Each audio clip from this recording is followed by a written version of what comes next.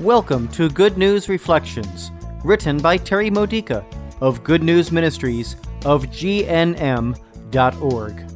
Building your faith for everyday life, using the scriptures of the Catholic Mass. Friday of the fourth week of Easter.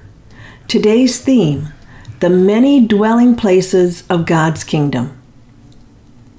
In the Gospel reading today from John chapter 14, verses 1 through 6, Jesus talks about preparing a place for us in heaven. But is that the only reason why he says, "Don't let your hearts be troubled"? Is he only speaking of our afterlife? We need to find peace in the midst of the troubling times we have right now. He said, "In my Father's house are many dwelling places." Think of it this way. Our hearts are dwelling places where Christ lives here on earth, right? The Father's house is the entire kingdom of God, meaning not just heaven, which we'll experience someday, but his kingdom right now, wherever it exists in this world. In God's kingdom, there are many hearts that hold Christ, and wherever Christ dwells, his love reaches out to us. "I am going to prepare a place for you," Jesus says. Feeling lonely? Are you worn out and beaten down from dealing with troublesome people? Could you benefit from having more friends who hold Christ in their hearts and who understand your needs and problems? People who could be companions on your journey, who can be the voice of Jesus when you can't hear him in the storm? Jesus is preparing a place for you in the hearts of others. Have you asked for this?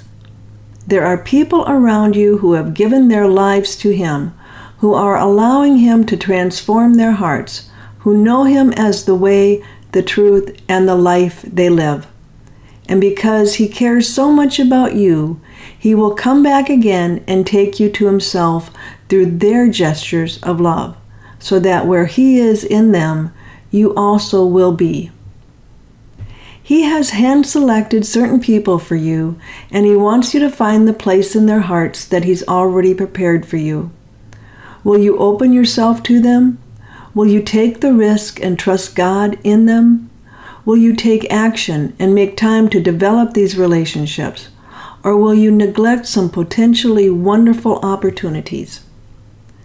Just as Jesus has prepared a place for you in the hearts of others, so too has he been preparing a place for them in your heart.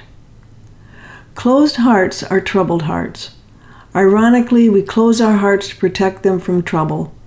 We know that, sooner or later, everyone to whom we open ourselves will hurt us.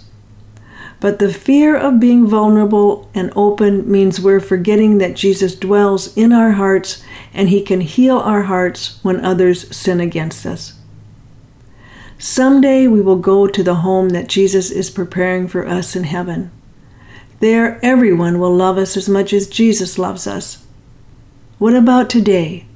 Are you willing to trust Jesus to carry you through the imperfections of earthly relationships?